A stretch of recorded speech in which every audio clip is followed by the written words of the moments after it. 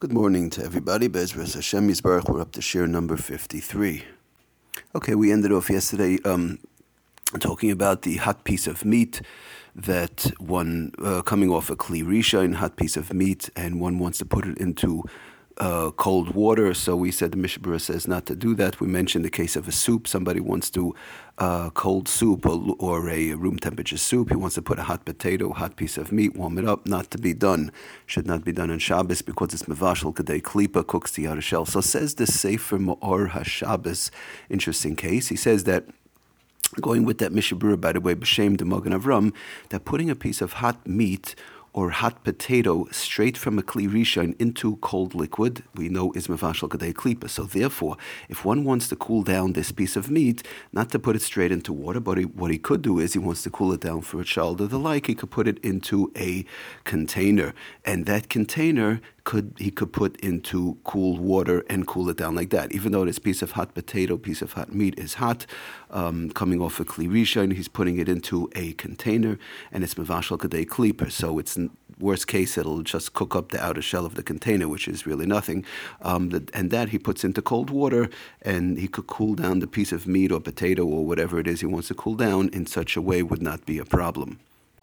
Next question is, what about if somebody wants to, we spoke yesterday about the cholent, the dried cholent that's with the potatoes and the barley, or with farfel, let's say, or with tzimis. These are all, again, davagush, dry side foods, and they're hot above yatzaledis. But now he wants to eat challah. He wants to put some challah or matzah, whatever the case is, or even put croutons, baked goods into, he would like to put his baked goods onto this davar gush.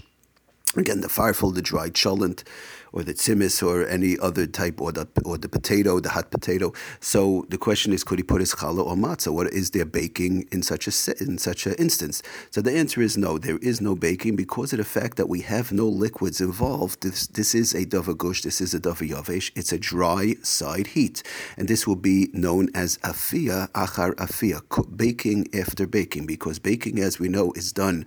The original baking for the challah or matzah or the like was done with dry heat, and this also is dry heat, this dried cholent or this dry farfel or whatever he's dealing with, the davar gush. This is dry and that's dry, so you're only dealing with a case of baking after baking, worst case scenario, which would not be a problem. Mishnah Berurah brings that down. Mishnah Berurah says afia achar afia, baking after baking, is okay, just like bishul achar bishul on a davar yavesh is okay to do on Shabbos, not a problem. Now he should keep in mind, of course, if his cholent is watery, or it's like like we said, a davalach, it's a watery side type of a cholent, and it's a kli rishon for sure, not even a kli sheni. Putting the challah or the matzah into that would not be okay. But as long as it's a dry side cholent, again with the potatoes and barley or the like, it would not be a problem. Afia achar afia is okay on Shabbos. So the next concept in a davar gush is like this. In general, we say with a davar gush, when it's straight up, you have the hot, solid piece of chicken. It's hot. I moved it from a kli rishon to a kli sheni or to a kli shlishi. We say it holds in the heat and it has the ability to cook. But what about if it comes into a combination with other additional halachic factors, and there are other machlekes in different areas which come into play with this davar gush? For example, let's see what we're talking about. In other words, if there's some other machlekes that come into play, other places where we could be mekel, in general, we are taka going to say that this davar gush that's put into a kli sheni or a kli shlishi would actually have a din of a kli sheni or a kli shlishi. But let's explain the examples. The first case we have, the very famous case, is from Rav Moshe, brings in the tshuva. Somebody asked Rav Moshe, this person wants to put ketchup on his meat or on his chicken on Shabbos, and now his meat or chicken, of course, we know is a davar gush. It's above yatzaledis, but he now wants to put cold ketchup onto this meat. Is he allowed to? He asked Rav Moshe. So says Rav Moshe like this, very interesting, that number one, you have the case of the davar gush, you have the hot meat, which was moved from a Kli Rishon to a Kli Sheni. Now, we're not talking about anytime the meat is in the Kli Rishon, it has a din of a Kli Rishon, just like a Davalach. We have to keep that in mind, that when we keep on saying the word Davagush, Davayavesh, these halachas, we're only dealing with when it's moved into the Kli Sheni or Kli Shlishi, because while it's in the Kli Rishon, it has a din of a Kli Rishon, just like a Davalach, and there's no change. There's no difference between Davalach in a hot Kli Rishon or Davayavesh in a hot Kli Rishon. Kli Rishon is Kli Rishon. So that's not the issue. But this person now has his meat moved into a plate, which would be the Kli Sheni, and his meat is above Yad Saledis by its hot. He wants to put this ketchup. Says Rav Moshe that the meat is a machlokes, because we know it's a machlokes if this hot piece of meat now has a din of a Kli Sheni or a Kli Rishon. We are taka machmir when it's straight up meat, hot meat, that we say it's still a Kli Rishon. Excuse me. But now the issue is this person wants to put ketchup. On ketchup itself is also a machlokes. Ketchup is a davar lach, which we'll talk about how that works. But ketchup in general, it flows. It's a davar lach. It's a liquidy substance, and therefore, and also ketchup was already cooked.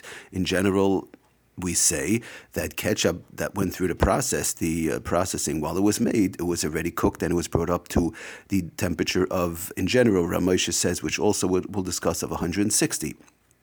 At least 160 or more. So the ketchup was already cooked, number one. The only question is now the ketchup is now a davalach, and it's cold. It's cold ketchup from the refrigerator or the like. So you have a cold davalach. So on that, if there's bishul, do we say bishul achar bishul on a davalach? But the answer is yes. Cooking after cooking does apply to a davalach. But says Rav Moshe, when you take that one machlokes, cooking after cooking on a davalach, which is a machlokes, and in general we are machmir on that. If it's straight up liquids that cool down, we do not reheat them on Shabbos, but it is a machlokes, and many poskim hold that it is is allowed to be done. We are machmir. That's one machlokes. The second machlokes is the davagush. Do we say that this piece of meat, this hot piece of meat on the plate, has a din of a Kli Sheni or remains a Kli Rishon? That's another machlokes. When you put these two machlokes in together, says Rav Moshe, we are going to be mekel, because we're not going to take the two chumris from the two machlokes and put them together. It's only one here or one there that will be machmir. When they go together, it is no problem, and therefore this person would be allowed to put his ketchup onto this cold ketchup onto the hot piece of meat on Shabbos on a Kli Sheni. Okay, we're going to stop here for now. Everybody, thank you so much for listening and joining us. Have a wonderful day. Atzlochem bracha. Kol tov.